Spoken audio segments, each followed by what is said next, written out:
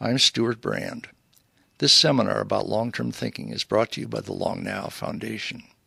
If you would like to see high-quality videos of the talks in the series, including this one, they are available online for Long Now members at longnow.org.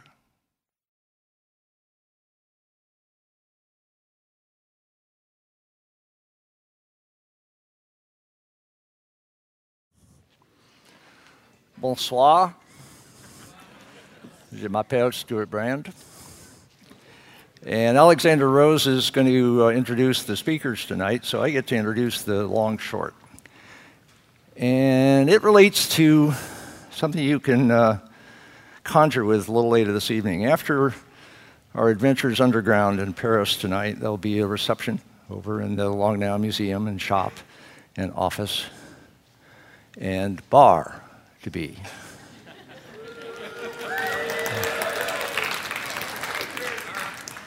Spirits, various kinds of things that jack you up and sideways, like coffee and tea, and conversation and discussion. What happened is Alexander Rose noticed that the space is fabulous on occasions like this, evenings after talks here at the Call Theater. But frankly, most of the time during the day, it's really quiet in there. And most evenings, it's really quiet in there. But one of the peculiarities of being on federal land is that you don't need to get a liquor license to sell license.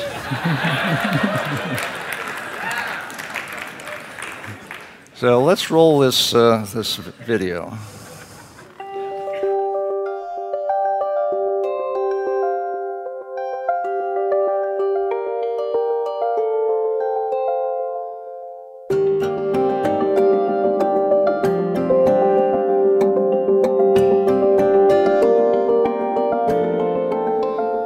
I'm Alexander Rose, the director at the Long Now Foundation. I'm excited to tell you about a new project we are working on at Long Now. We would like to invite you to help us build our new gathering space. We opened our small museum and bookstore here in Fort Mason in 2006 to show some of our projects like the 10,000-Year Clock, the seminars about long-term thinking, and the Rosetta Project. Since then, we have seen some of the best connections and conversations about long-term thinking at our receptions and gatherings. So in collaboration with our partners here at Fort Mason and the amazing design build studio Because We Can, we have designed a salon space that will not only house our prototypes and a hand-curated library, but also serve locally roasted coffee by day and inspired cocktails by night. Open daily, this space will be a venue for salon talks, demonstrations, and collaborative events. But now, we have to raise the funds to build it. We would like to engage you, our friends and members, along with some amazing local artisans in a campaign that is hopefully as compelling for you to participate in as it has been for us to create. St. George Spirits in Alameda has created 2 exclusive spirits for us. Each one is truly a distillation of long-term thinking. The first is an aromatic gin made with juniper berries, harvested by hand among the 5,000-year-old bristlecones from our site in eastern Nevada. The other spirit is a whiskey with a specially tailored grain bill. It will be fermented and distilled in such a way that it will be delicious without aging and grow more intricate and complex with every year. We will bottle a small amount each year for the next 15 years, allowing you to taste its annual progression. Each of these spirits will be kept at our space for you in the Japanese bottle keep tradition. They are stored on permanent display in a custom vessel by Adams & Chittenden. When you arrive, the bartender will lower your bottle for you to enjoy it straight or mixed in a cocktail of your choice. We are offering 2 levels for you to participate: the Founder's Bottle and the 15-Year Whiskey Club. But just to be clear, this space is about more than just coffee and cocktails. The goal is to build a social space to help make long-term thinking more automatic and common rather than difficult and rare. We are excited about bringing you all together in a new space and a new conversation. Please join us and help us build it.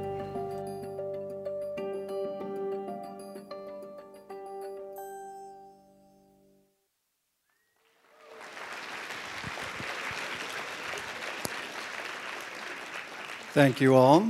These levels are not low levels, but we do encourage you to go in on them. The founder's bottle, where it's some of this bristlecone gin that they have made, where it's kept for you up in the ceiling in the kind of like a chandelier of liquor, is $1,500. We encourage you to go in on it with other people if you want to. Some people are having their companies buy it so that their employees can enjoy it when they come there. And the 15-year whiskey club is $25,000. There's only 12 of those available. But hopefully, once we reach about half of this fundraising goal, we're going to start construction, and we hope to be able to pull it all off this year. So, thank you. Tonight's speakers are, normally we have a single speaker, not two. They were kind of hard to come by. It seems my whole life I've heard about the Paris underground catacombs and how amazing they were, and in some cases I've gotten a chance to see little glimpses of them. And I was dimly aware that there were groups that were kind of hacking into them, but it really wasn't until I read Jon Lackman's article in Wired that I realized that what the Paris Urban Experiment was doing was fundamentally different than all the urban explorer groups that I'd ever seen or heard. They were actually undertaking cultural heritage restoration without permission. And as we all know, permission is basically impossible to get, but forgiveness is usually much more available. And these guys have taken that principle to a new extreme that I had never seen before. And that they were seeing the cultural fires burning on these artifacts but they were seeing the kind of catastrophes that we usually see in an earthquake. They were seeing them taking place over decades, and not only just seeing it and recognizing it, but intervening in a very positive and careful way. And so I realized this was very much a long now topic, especially because one of their restoration projects was a clock. And so I knew I had to get them here, but there's kind of a fundamental problem in a secret restoration group is that they are secret. And so I got in touch with some friends of mine at Wired, who then got me in touch with Jon, and Jon said, yeah, I've been getting a lot of requests to contact these guys. They don't answer them, just so you know, but I'll forward it on.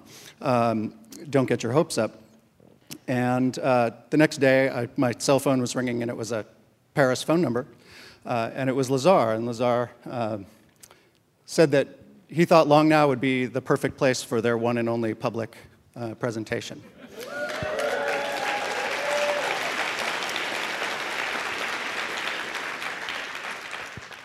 So that was my response. The other challenge of this presentation is that Lazar and the whole group are very much, they actually work in a very small section of Paris, and very few of them speak very much English. His English is a little better than my French, which isn't saying an awful lot. So he and Jon wrote a presentation together. Jon is going to give the presentation. Lazar is going to run the slides that they put together, as well as a really great video. So bear with us. It's not the usual type of presentation, but the content is amazing, and I really appreciate you coming out. Thank you very much.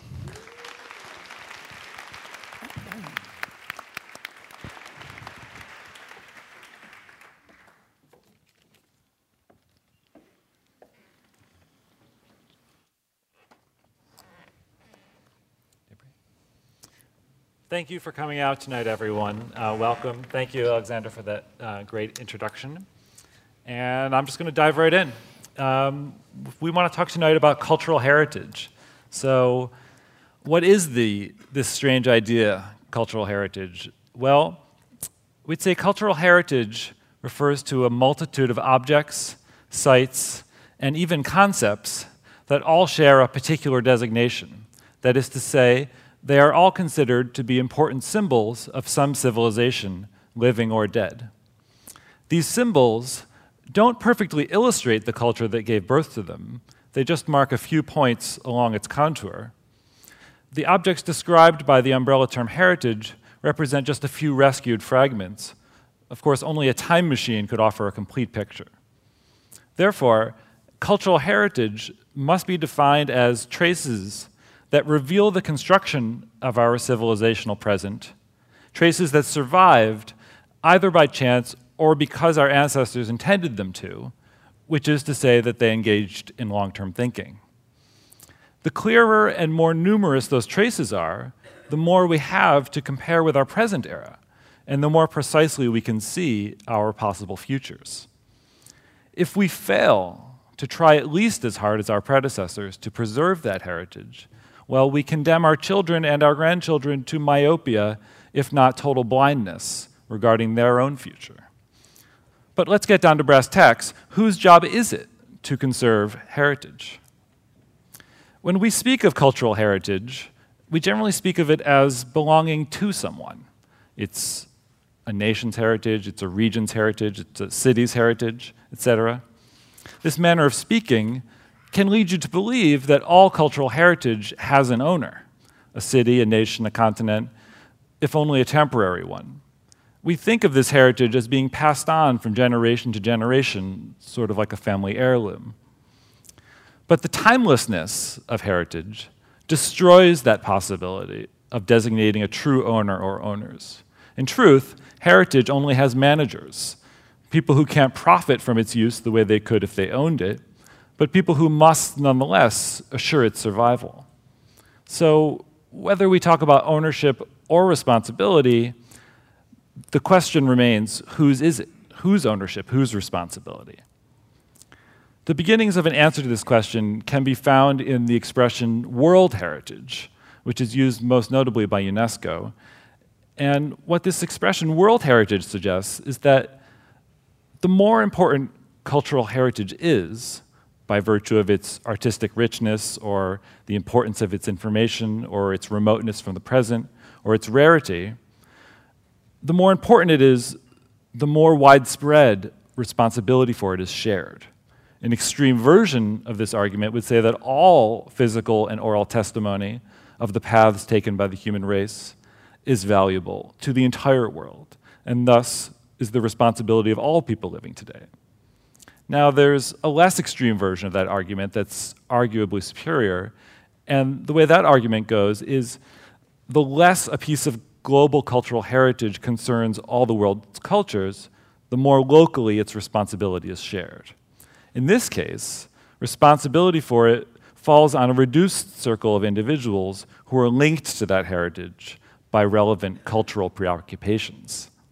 So allow me for a moment to schematize and caricature a little what this implies with a hypothetical example. Take a village bell tower. Now, this tower is unlikely to persist and survive and transmit its historical and architectural content to the next generation. It's unlikely to survive if the villagers themselves aren't given and don't take responsibility for that conservation. But this less prestigious heritage, such as the bell tower, which we could call minor heritage, is it really of minor importance? If you tallied up all the world's cultural heritage, you'd find that the minor pieces form the vast majority of the whole, not just in number, but also in diversity, in richness of information, and in ability to give us the most precise possible image of our past and our evolution. So minor heritage represents not just the largest portion of global cultural heritage, it's also the heritage that touches individuals most directly. Now, unfortunately, the conservation of cultural heritage usually pursues a fatalist objective, which is to say, to let as little disappear as possible. That's usually the objective. But this objective leads inevitably to a notion of prioritization or triage in a rationing of efforts made to conserve each piece of heritage, famous or not. The most common approach that conservation takes is to privilege the most prestigious pieces of heritage found in a given region or culture. And the problem with this approach is that what's most prestigious today isn't necessarily what will most interest men and women of tomorrow.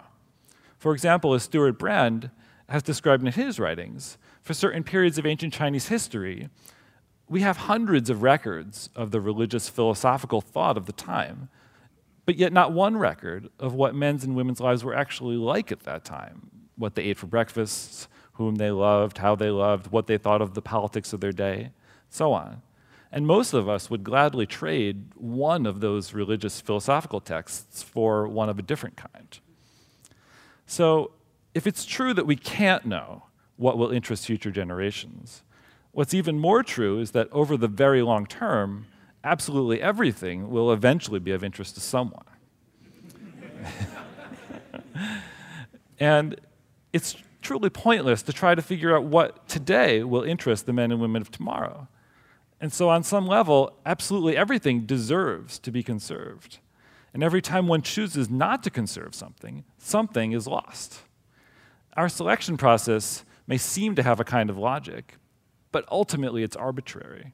It arises post hoc, most often, as a kind of rationalization that serves to make us feel better about the choices that we've already made.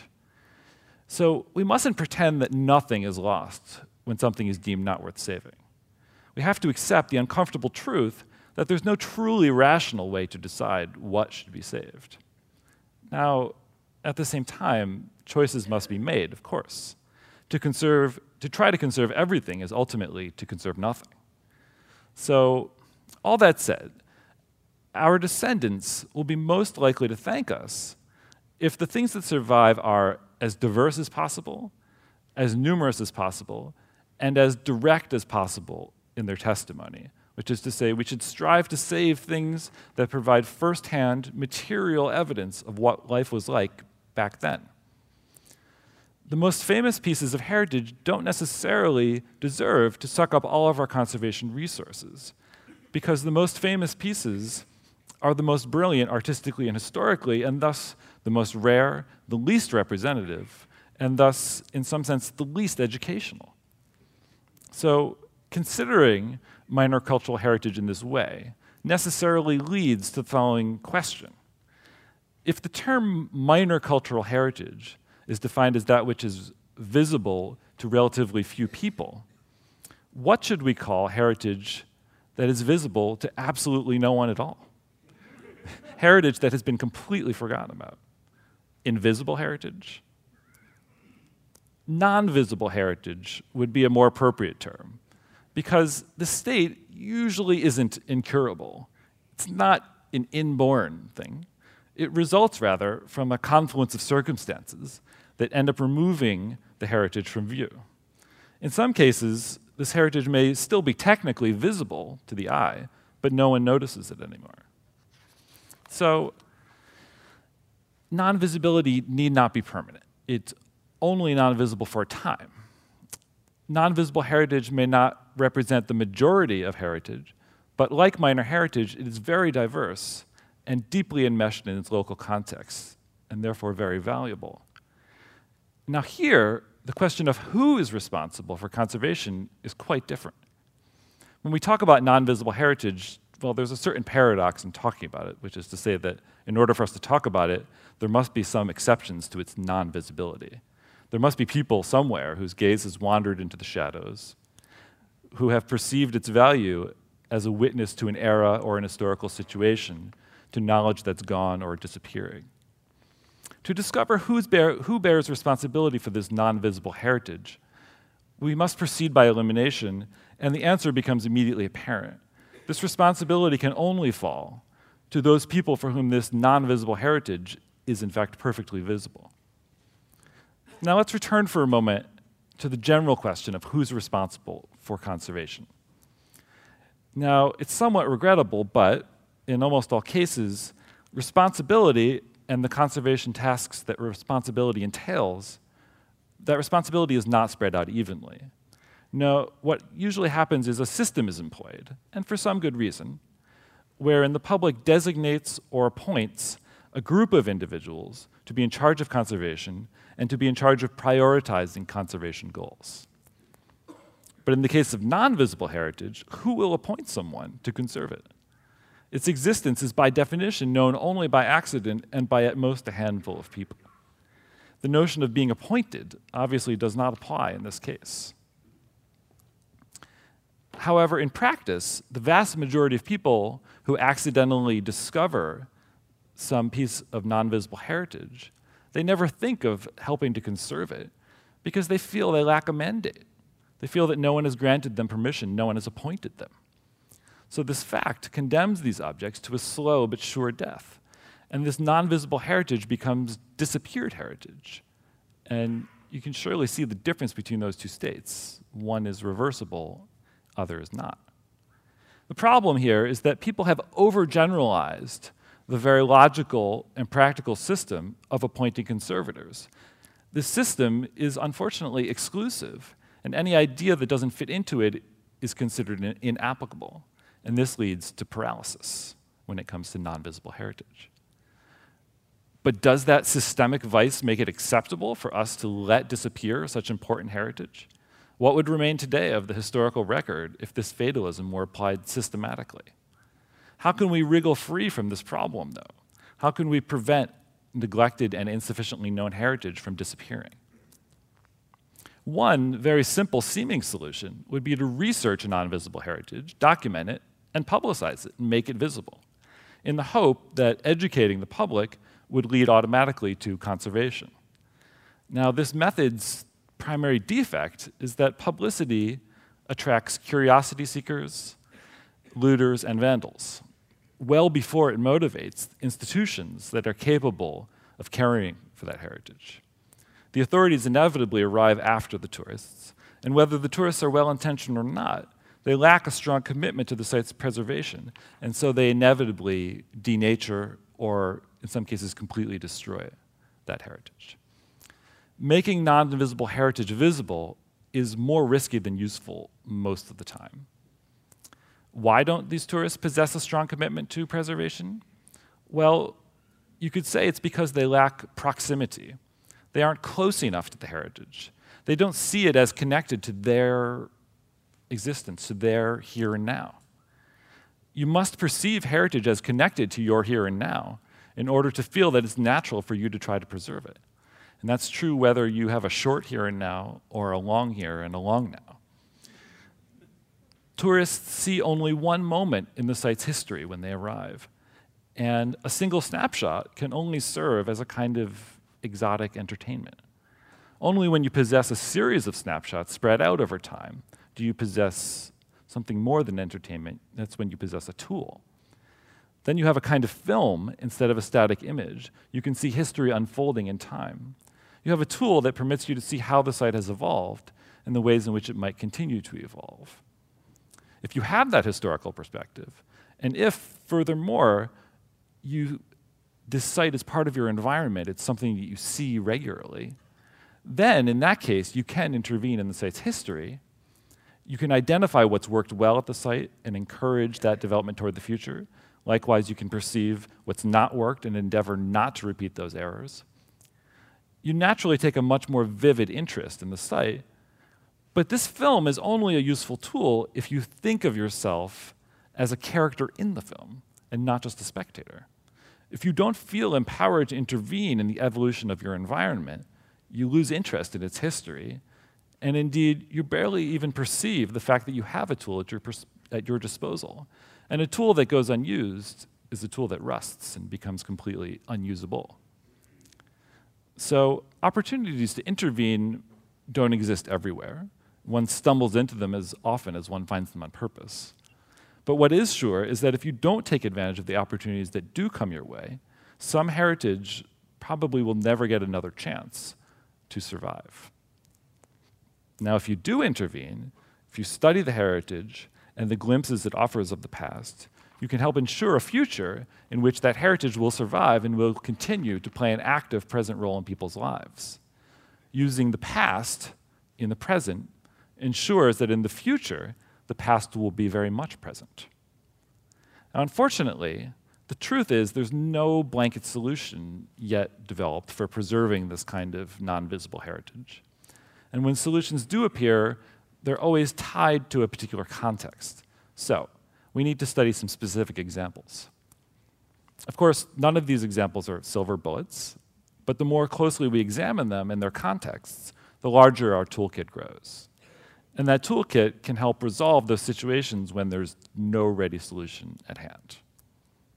So, first example, in the United States, consider the case of John Haber, Stephen Frescos, and Scott Hefner, 3 skilled infiltrators of abandoned sites, such as disused factories, abandoned theme parks, and so on.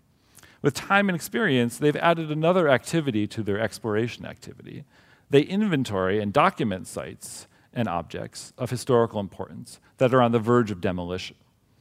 For example, the IX-529 Sea Shadow, which was America's first stealth ship.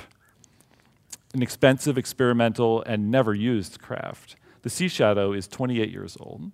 Few, if any, civilians have ever seen it, with the exception of this trio. They infiltrated its high-security dry dock in Suisun Bay, California, and there they passed several weekends visiting this ship and the 80 others alongside it, which form the so-called mothball fleet, ships that the Navy no longer uses and is slowly scrapping. The Sea Shadow itself is slated for demolition, even though really few other objects can convey the scale and the secrecy of the Cold War. So this kind of industrial archaeology is a great example of self-granted responsibility and contextual problem solving being used to prevent the total and irreversible disappearance of cultural heritage that has had the misfortune to fade from view. Now, before I proceed to the next example, I need to make a general observation, which is one reason why non-visible heritage is non-visible and neglected in the first place is that most public things are neglected today.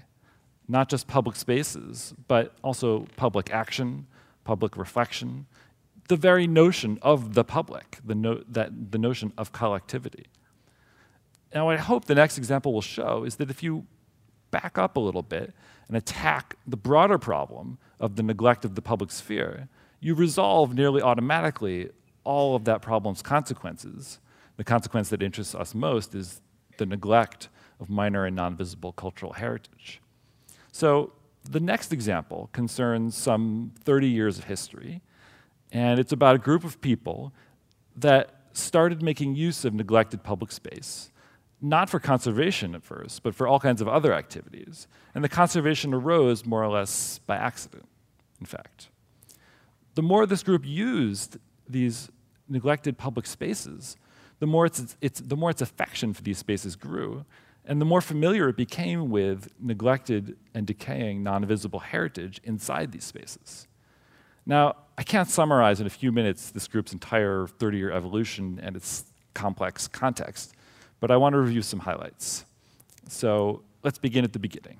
In the early 1980s in Paris, a small group of middle school-age students in the Latin Quarter conducted UX's first experiment, although they didn't realize that's what they were doing at the time.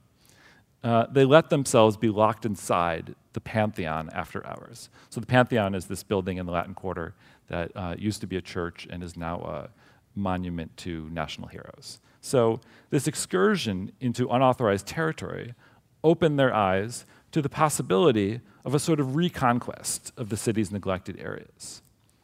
Certain favorable geographic and historical factors helped that experience to become the first in a series of consecutive experiments that took on the name Urban Experiment, UX for short, and these continue to this day.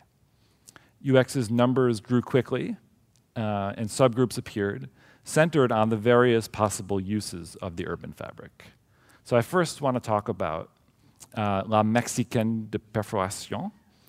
This is the name of the UX subgroup devoted to artistic events, concerts, plays, exhibitions. La Mexicaine explores every possible way of harnessing neglected urban sites for innovative events.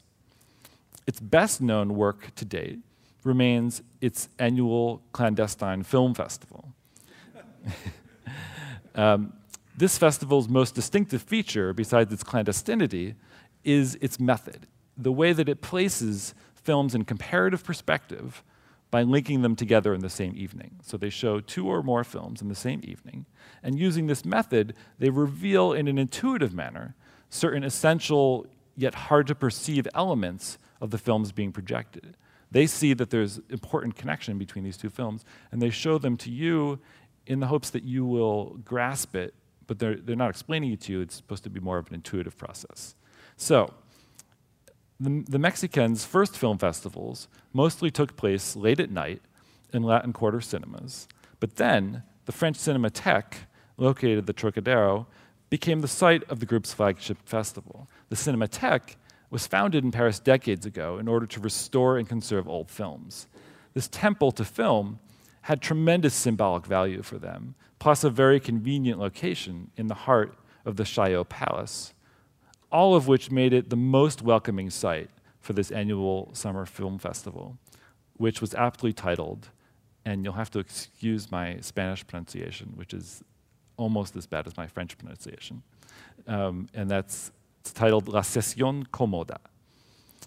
One evening, during a viewing of Chris Marker's La Jetée, certain members of La Mexicaine realized that a certain room in the Chaillot Palace that holds plaster casts was in fact the very same room that they had used, that the group had used to get people into the Cinémathèque. And this was the set that the director had used for his film.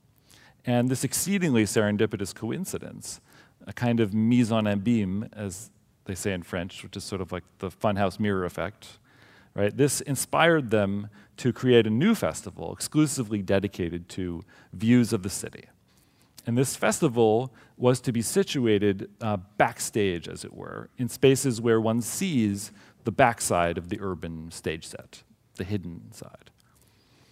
40 meters away from the Cinémathèque, 40 meters as the crow flies, or you might say as the mole digs, the group constructed a complex of underground rooms sandwiched between the palace's basement, the number 9 subway line, and some old quarry tunnels.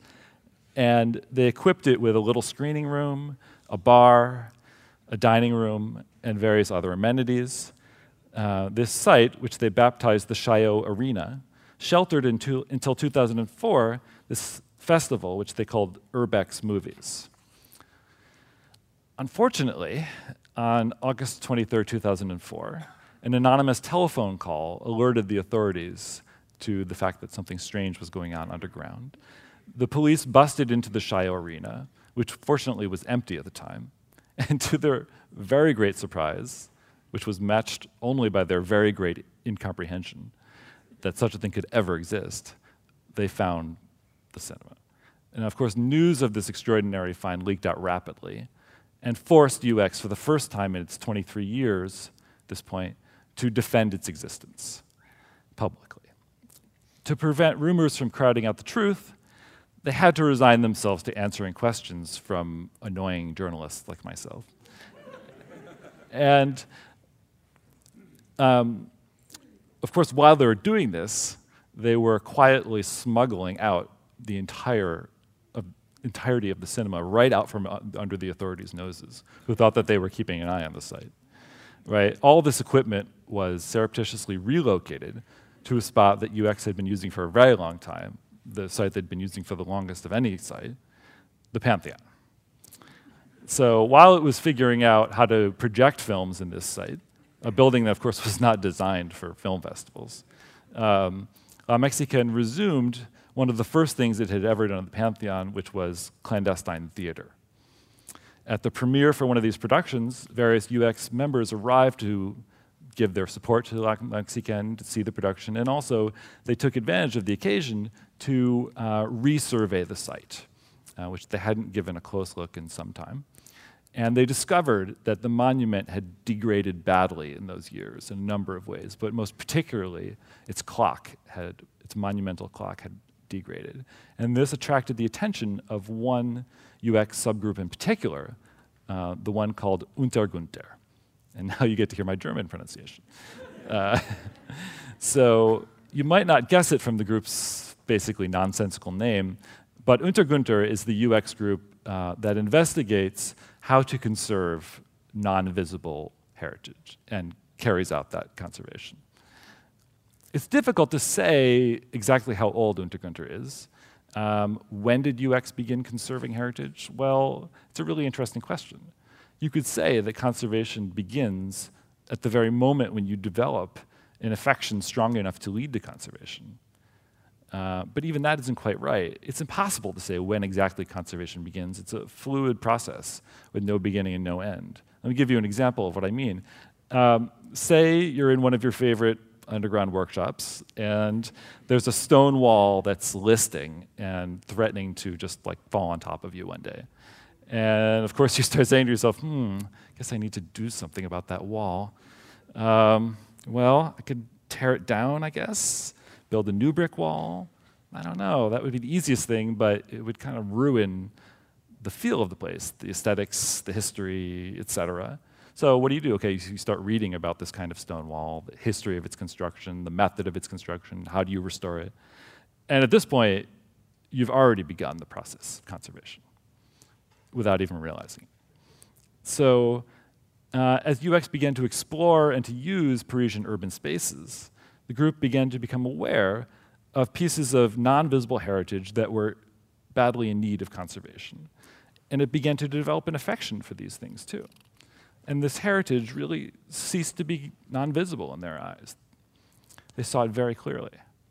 And so Unter Günther, which typically focuses on one site per year, they had not planned to devote 2005 to the Pantheon's clock, but their accidental discovery of its sorry state inspired them to change their plans. Here's the problem, is that if you leave a mechanical object immobile for too long, you let it oxidize for too long, eventually it becomes unrestorable, because in the process of deoxidizing and taking the oxidation off, you inevitably remove some of the original object, and then if you remove too much of it, its properties change, and you end up just having to create a facsimile instead of restoring the object. So this realization of Unter Günther is that this clock desperately needed attention. To just sum up, this discovery resulted from its continually observing and maintaining the neglected heritage, together with its permanent occupation of an abnormally large swath of urban terrain. So, in September 2005, this near-dead clock's urgent need for intervention left them with an obvious choice. There was no choice at all. I mean, they had to do it. So almost immediately, Unter Günther undertook a clandestine restoration of the Pantheon's clock under the direction of UX group member and Parisian clockmaker Jean-Baptiste Villot.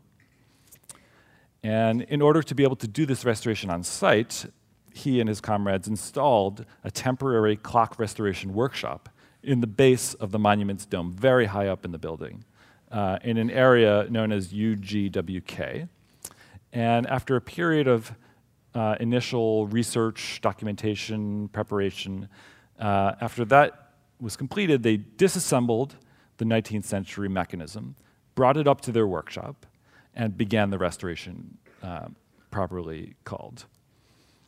And over the course of 1 year, completely unbeknownst to the monument's guards and other employees, Unter Günther came and went by day and night and restored this amazing 1850 Wagner clock to its original brilliance.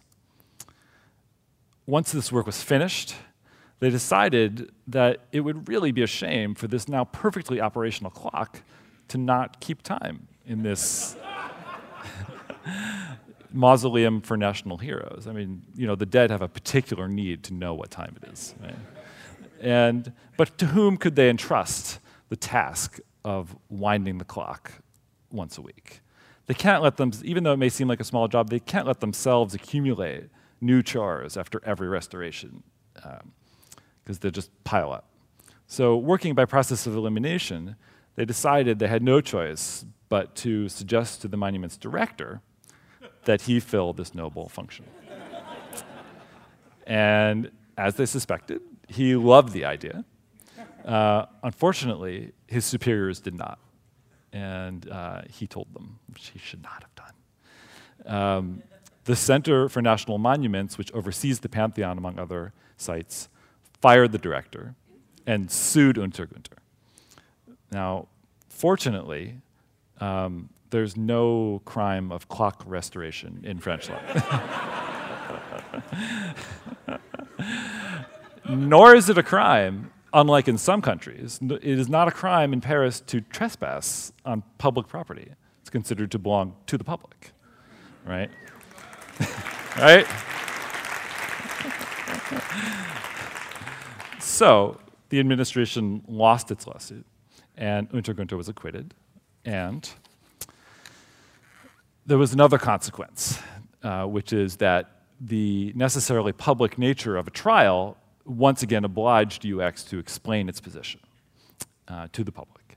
So since this incident transpired just 3 years after the whole Chaillot Palace cinema discovery affair, UX decided to undertake new precautionary measures, and I'm happy to report that since then, they've had no other problems. Untergunter and La Mexicaine have both successfully resumed their invisible and clandestine activities. And the trial had one other upside, which is that by making public certain aspects of UX's existence, it became possible for the group to assemble from its archives a film that you're about to see. I know it can be hard to form a concrete picture of what UX's different experiments are like without witnessing them. So I hope this illustration will make it easier for you. So with that introduction, here's the film, which is titled Pantheon User's Guide.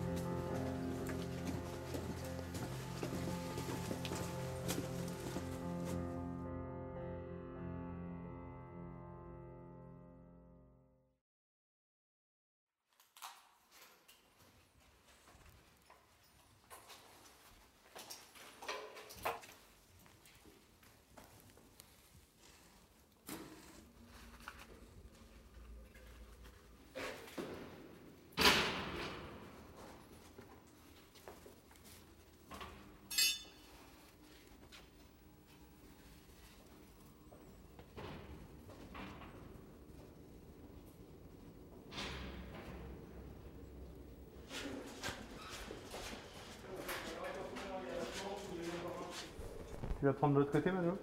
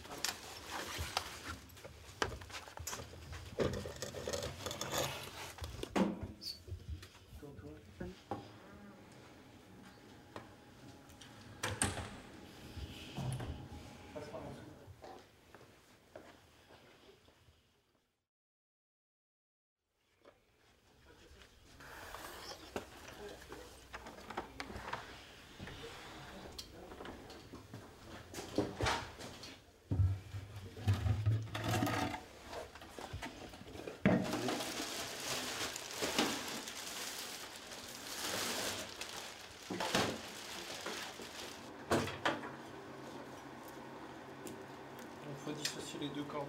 Tiens, ça va avec. Tiens, range ça, ça et ça. Ils sont plus gros les cartons.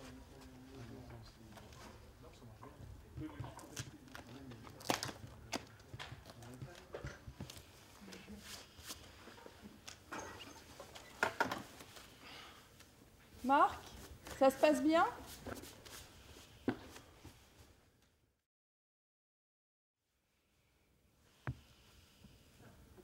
Et voici la sélectrice du dernier combat. Business à la peur. Applaudissez-la. Applaudissez. Notre actrice qui se dégonfle. Maintenant, jeunes gens, jeunes femmes, à vos masques. Maintenant de la poussière, du vent, de la radioactivité, des crânes rasés. Maintenant à vos masques, arrêtez de rire. Projection.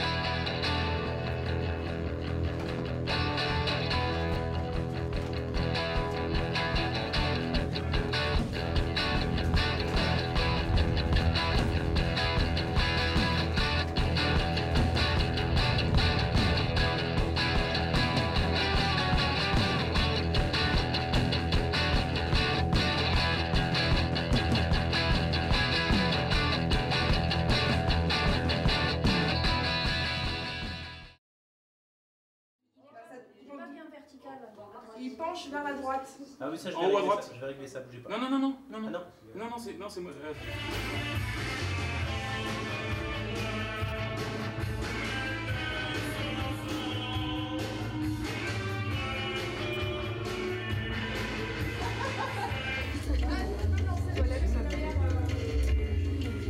La handicap. Tu avances? Le Urbex Movie, sage dans le fond, Urbex for Urban Explorer, va vous présenter tout au long de l'été une série de films en rapport avec l'exploration urbaine. Je vais présenter rapidement les deux premiers. Ghost in the Shell, le chef-d'œuvre Mamoru Oshii, décrit les états d'âme d'une femme flic cyborg qui recherche la vérité sur ses origines. Et ensuite Dark City, un navet américain bien sympathique où on le découvre que l'évolution urbaine est un concept universel. Voilà, tout est dit. Projection!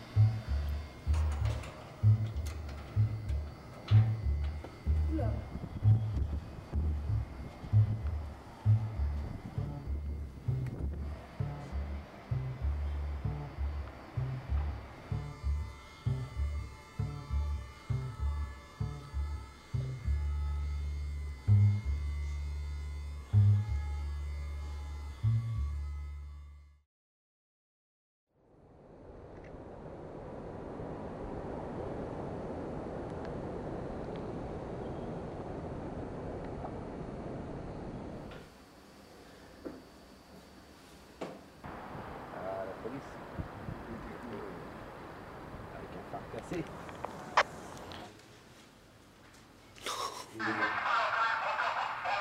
Un 10. Un 10.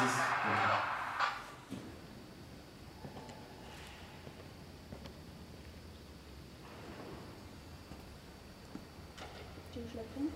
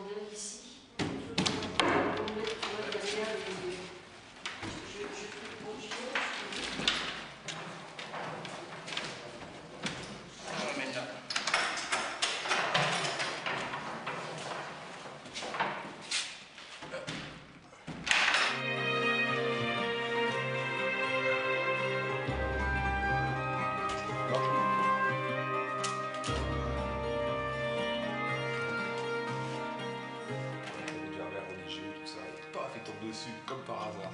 Et c'est parti comme ça, il en a fait 8. Et les derniers, c'était des faux pourris, il les a revendus quand même.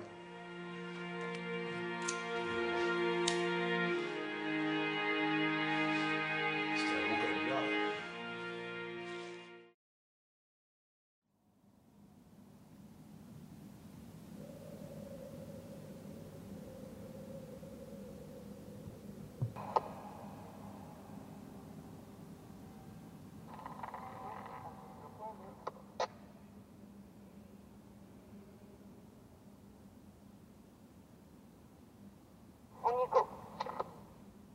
Ouais, Oscar Lima, il manque aussi... Ah ouais, c'est bon, ok, on arrive là.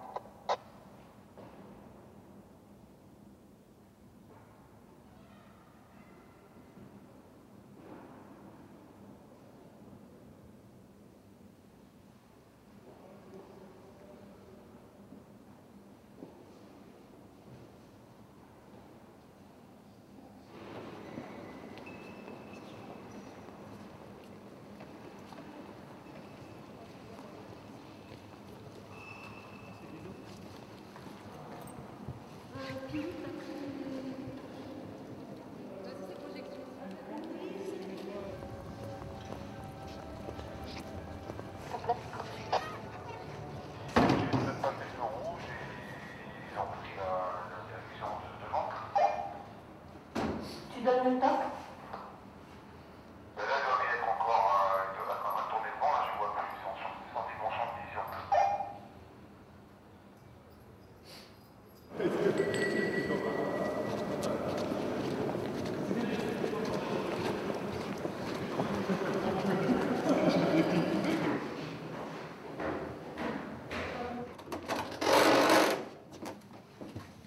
Je tiens. C'est bon, tu tiens? Ok.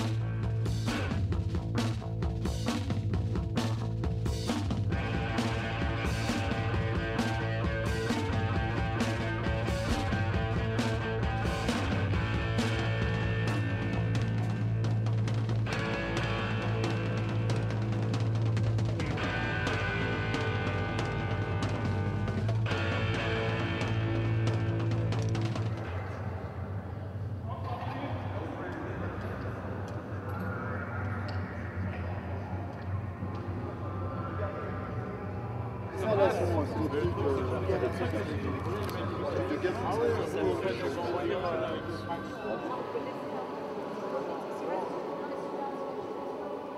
En face, là, ce qui est clair, le triangle presque. Et puis après, c'est bon, quoi. Là, t'as une table divisée derrière, enfin, à côté de toi, quoi.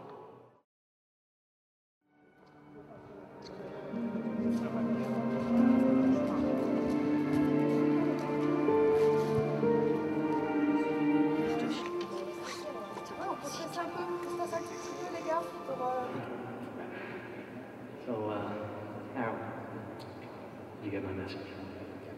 Jesus, yes, that was hilarious. That was you, wasn't it? Yeah, that's right. Bateman killing Allen, yes, sir. That's fabulous. That's rich. What exactly do you mean? The messenger.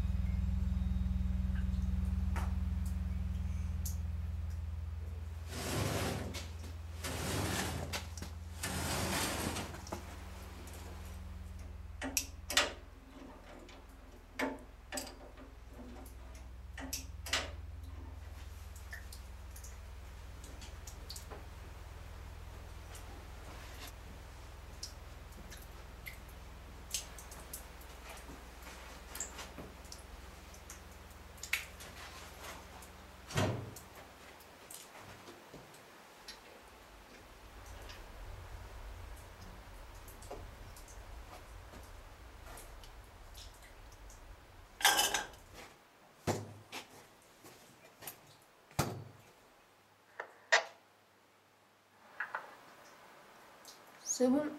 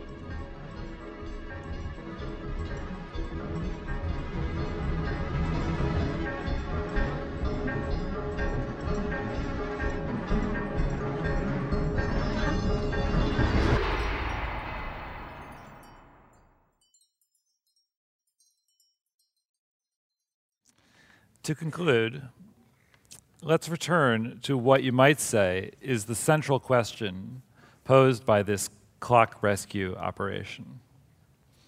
How is the clock doing today? You might be surprised to learn that the Pantheon's clock has returned to its former occupation and is once again immobile and slowly oxidizing away.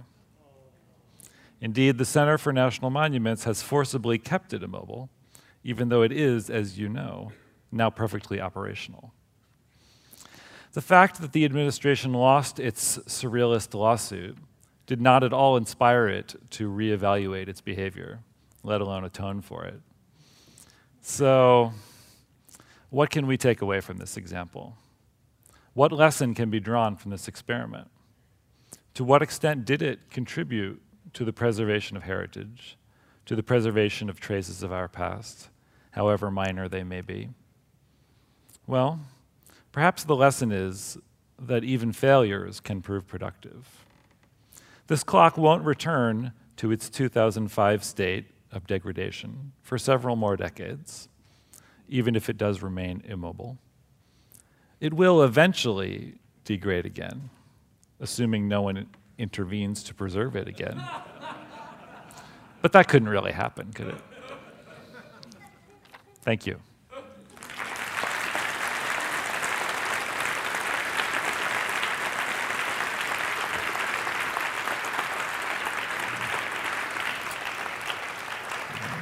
Yeah, let's bring that.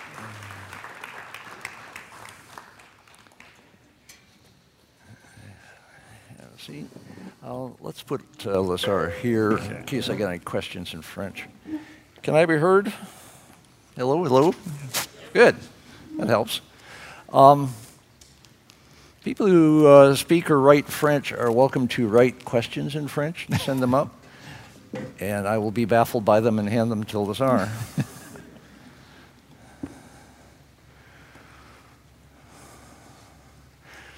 First of all, Kunstmann, artist. Is this basically all artists? C'est toi qui réponds? Non, non, vas-y. Ok. Non, c'est pas un groupe. Luc, c'est pas un groupe artistique, c'est un groupe de gens qui réalisent des expériences ensemble. So it's not a group of artists. It's really best defined as a group of people who conduct experiments together. Il y a pas de... Scientists. Oui, l'expérimentation, ça a un aspect scientifique, mais c'est pas forcément scientifique. It's not necessarily scientific. It has a scientific aspect.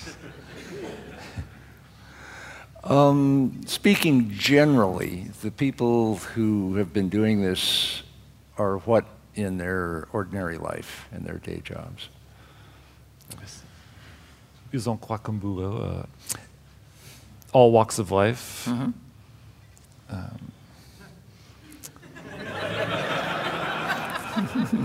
Tu peux dire plus? It's a secret, I understand. Précisément. 30 years is unusual for anything to continue. Businesses don't usually last that long. How young were you when, were you at the beginning 30 years ago? À une année près, oui. Within a year of the founding, yeah. Uh-huh. And the group of people must be somewhat different over time. So is it the same group of people for decade after decade? Non, il doit y avoir un tiers environ du groupe original qui est resté. So there's a third of the group is people who were there from the beginning. But people have come and gone. How many people?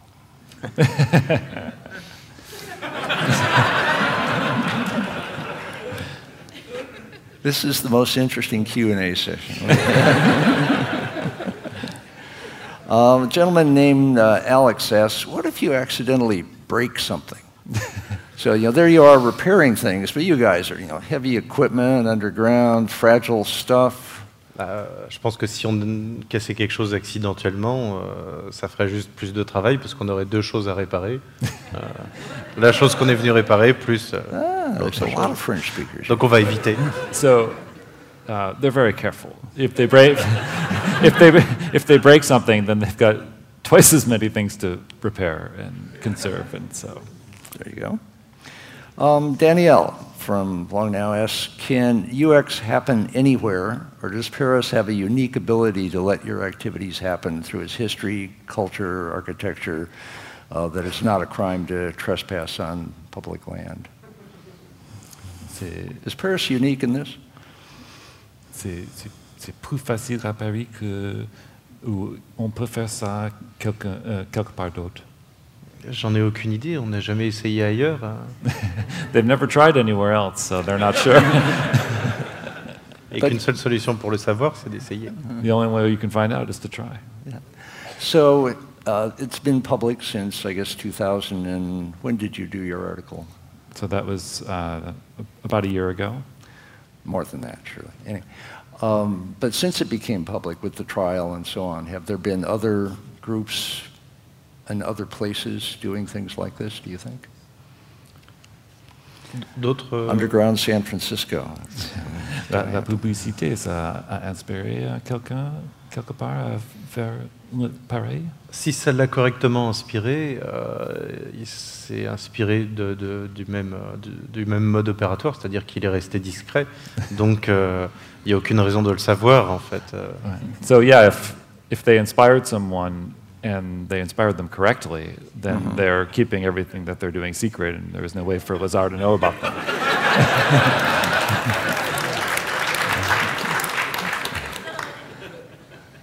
There are hundreds of such groups, I understand, and they're all...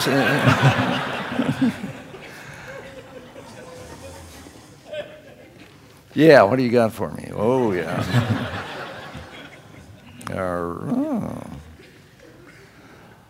A gentleman named Joe, it looks like, or John E. says, if I know someone who does similar illegal restoration here in San Francisco, would Lazar like to meet them while he is here? Not here. Si il y a quelqu'un ici à San Francisco qui fait pareil, as-tu envie de se rencontrer? Oui, bien sûr.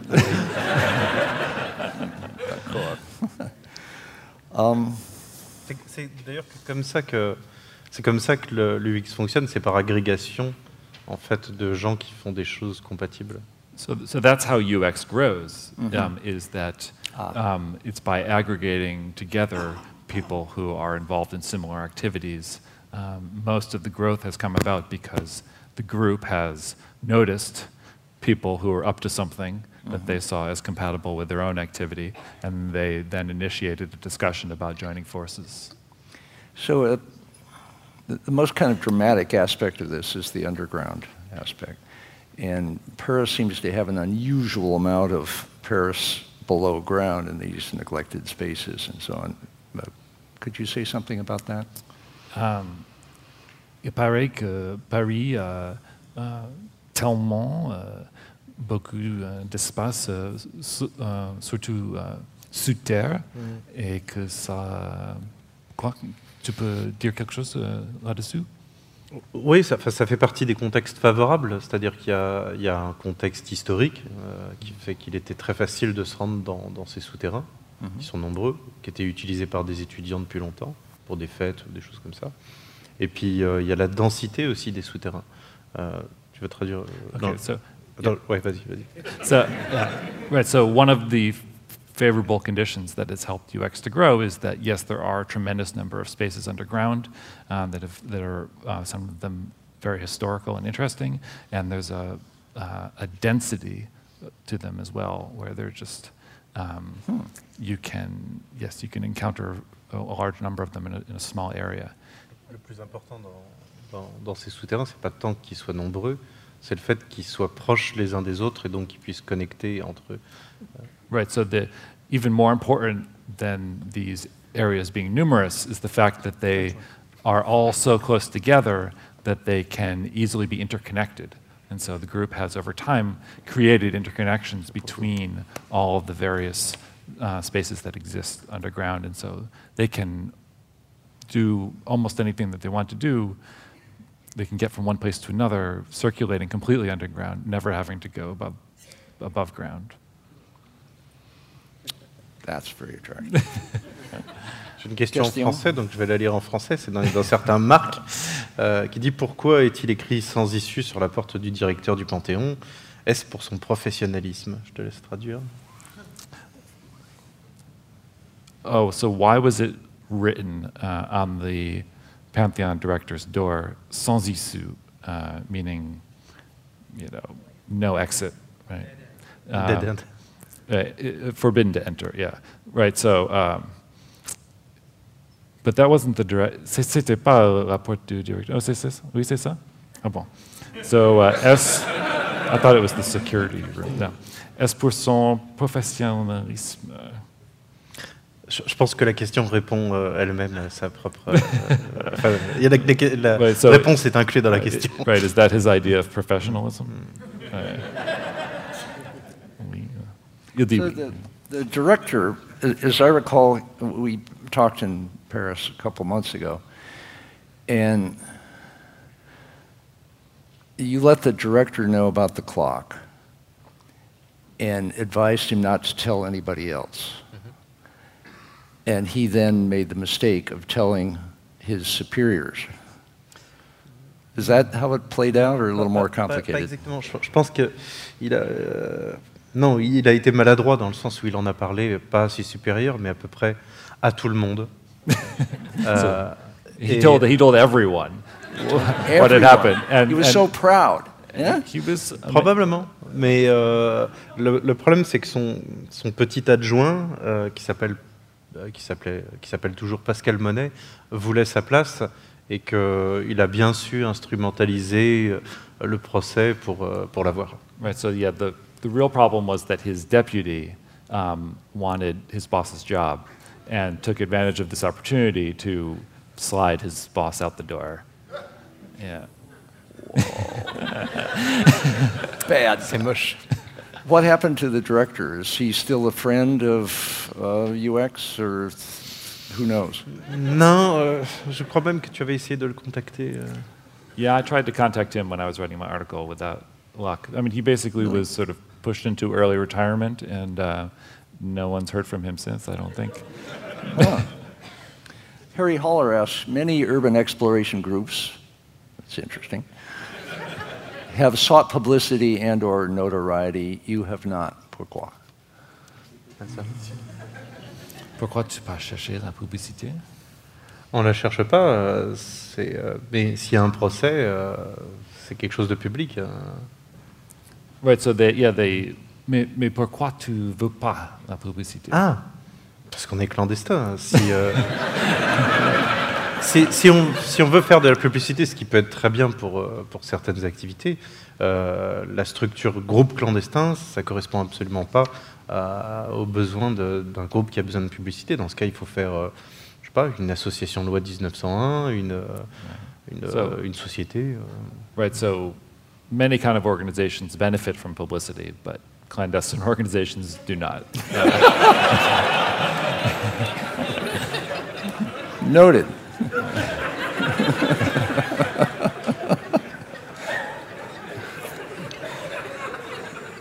I remember when the Navy SEALs were a clandestine organization. That changed. Question, do you have blueprints? How do you find your way around? Are there maps, charts of the underground? Are there blueprints of the buildings? Or do you create your own maps? Non, la plupart du temps, en fait, enfin, les plans, ça c'est la phase préliminaire qui a eu lieu dans les années 80.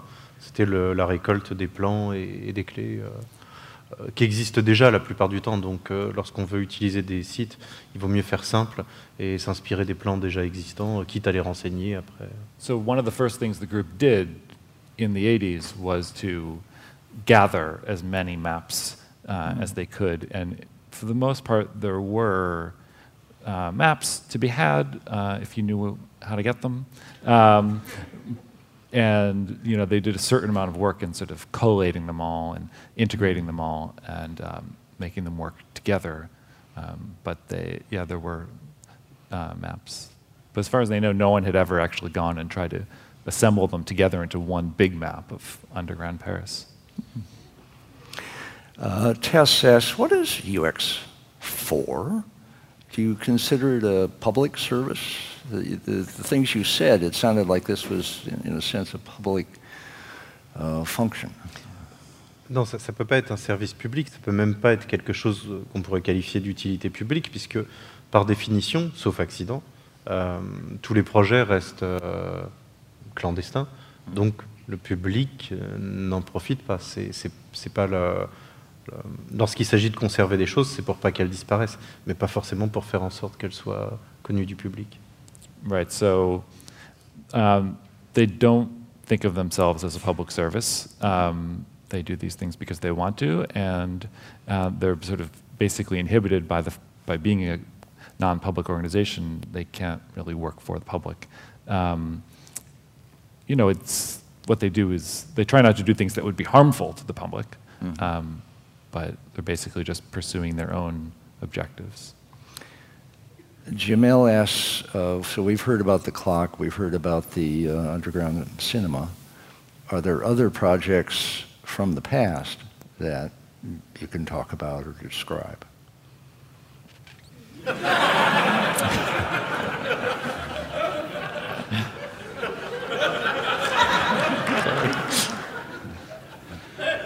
I expect there'll be another group that follows these guys around. And Richard Lee asks, was the movie Hugo, the book and movie Hugo, was that inspired by UX? Do we know? That was kind of the whole underground clock fixing, surreptitious. Je l'ai entendu dire, mais je ne l'ai pas vu, donc je ne peux pas vraiment en parler. He hasn't seen it. He doesn't know. Oh, exactly. See it. I think you'd like it.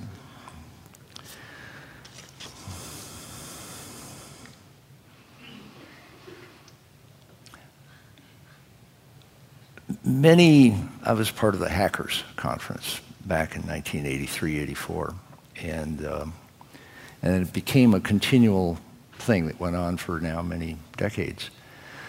But the age of the hackers at the Hackers Conference basically gets older by 1 year per year. And there's some young people coming in, but not so much. It's mostly an old group. Is the age of your group getting older as time goes by, or is there young recruitment coming in? Je pense qu'il n'y a pas vraiment de tendance enfin, c'est assez disparate au niveau de l'âge. C'est comme Tintin, c'est de 7 à 77 ans. Non, ce qui est sûr, c'est qu'au début, ça ne concernait qu'un seul type de personnes, des gens qui étaient très jeunes, puisqu'ils étaient au collège. Mais avec le temps, ça s'est diversifié, donc il n'y a pas une tranche d'âge particulièrement présente. So, members range in age from 7 to 77, and they began at a certain, with a certain age bracket, which is to say 12 to 14-year-olds, and but at this point, basically, there's a wide diversity of ages, and there isn't really one particular age bracket that dominates. That's very unusual, that the age, the cohort would not only get older, but they would grow in age to younger than originally and older than originally. That's pretty interesting. Laura Welcher asks, any recommendation for preservation of intangible cultural heritage? Laura, what do you mean by that? Digital stuff?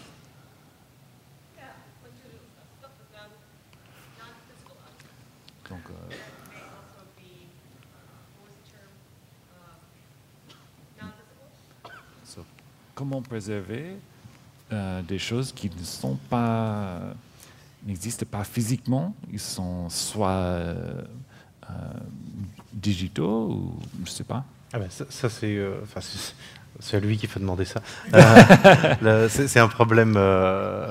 Oui, c'est un vrai problème. Ce qui n'a pas d'existence physique, qui n'est que de l'information, des données, est beaucoup plus complexe à préserver pour des questions que vous avez évoquées beaucoup plus que nous. Dans les choses qu'on va... Ce que au sein de l'UX on peut essayer de préserver qui n'est pas matériel, c'est plutôt de l'ordre des techniques, donc de l'ordre du savoir-faire. Donc c'est plutôt uniquement par la pratique qu'on va les préserver, par le fait de les utiliser, mais pas par de la collecte d'informations. Okay. So, preserving things that are non-tangible is started out by saying, well, it's a very good question, very difficult, and you probably know better than he does how to do it. One thing that they are particularly interested in is preserving things that are not objects, but are skills, that are trades, that, crafts that are, in danger of disappearing. Some examples? Okay. There's some artists here. In fact, art historian Scott Ethersmith asks, is UX influenced by the Situationist works activities of the 1960s and beyond? Non, pas du tout, parce qu'il n'y a pas de manifeste, ni d'intention, ni artistique, ni philosophique. C'est un groupe qui n'existe que par une série d'expériences qui conduisent à d'autres expériences. Il n'y a pas de but. C'est ce qui fait la longévité d'ailleurs du groupe. Right, so unlike, say, the Situationists, UX has no end goal. There's no manifesto, be it philosophical or artistic. Not a manifesto. How do you live? It exists basically to continue experiments and experiences. C'est des expériences qui se perpétuent d'elles-mêmes, So chaque expérience appelle. Right. Each experience leads to the next one. It's a consecutive series. It's a process. Paying attention to cultural heritage, as you do you have a sense that you are part of a continuity going back in what you do as well as what you value? Faut que tu me traduises, John. Tu te perçois, vous percevez être dans une tradition qui remonte très très loin. Pas forcément, mais ce qui est sûr, c'est que l'idée même de préservation est une idée assez... D'abord, qui connaît plein de formes très différentes, et qui est... si le seul fait qu'il reste des traces du passé aujourd'hui, c'est bien que elle est apparue sous des formes très diverses, et depuis très longtemps. L'idée de préservation, c'est pas une idée, c'est quelque chose qui est en deçà du seuil d'évidence, à partir du moment où vous avez... conscience qu'il s'agit de votre passé, de votre environnement, de votre... So, the idea of preservation, of conservation, is a very old idea. They certainly see a continuity with that, although he would argue that conservation is not even really an idea. It's just something that naturally arises when you develop an affection for something. Or bury it and forget it. So in a way, this is revived affection that you guys do. Things are forgotten, they're neglected, and then you find them and fall back in love with them, which is an interesting discontinuity through time. So you're finders. Tu me traduis? Oui, il dit qu'il y a une discontinuité qui est intéressante, c'est-à-dire que des choses, des gens, ils les aiment, mais ensuite on les oublie, et ensuite quelqu'un les aime encore, et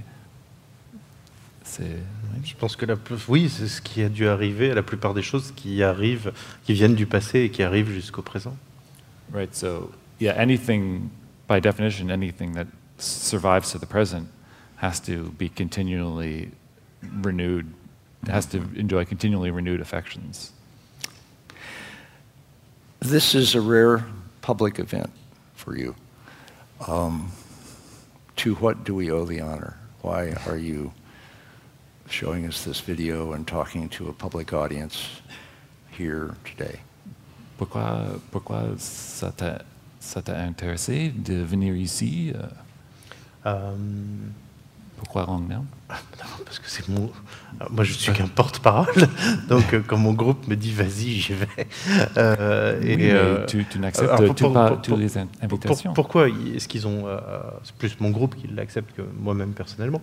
Parce qu'à partir du moment où des choses sont déjà connues et que les évoquer ne rend pas plus compliqué l'exécution des expériences, des travaux de l'UX, et que ça rentre dans un discours plus large et que ça peut y contribuer d'une manière positive, il n'y a pas de raison non plus de ne pas le faire, dans le sens où un groupe clandestin n'est pas une société secrète.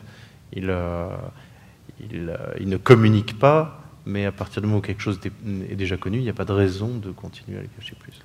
Okay, so a clandestine group is not a secret society, and when they can talk about something because it's already become known, they're happy to, especially if they can contribute to some kind of positive discussion that could result in positive things. So the group decided together to accept this invitation, and since Lazar is the public face of the group, the spokesperson, he came. Why did you come? Because he insisted.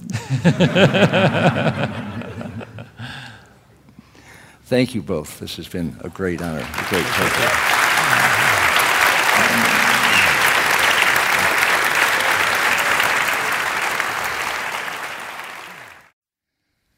This seminar about long-term thinking was brought to you by the Long Now Foundation. Thanks to Fora TV, you can see high-quality videos of the talks online by joining Long Now as a member at longnow.org. Thank you for listening. I'm Stuart Brand.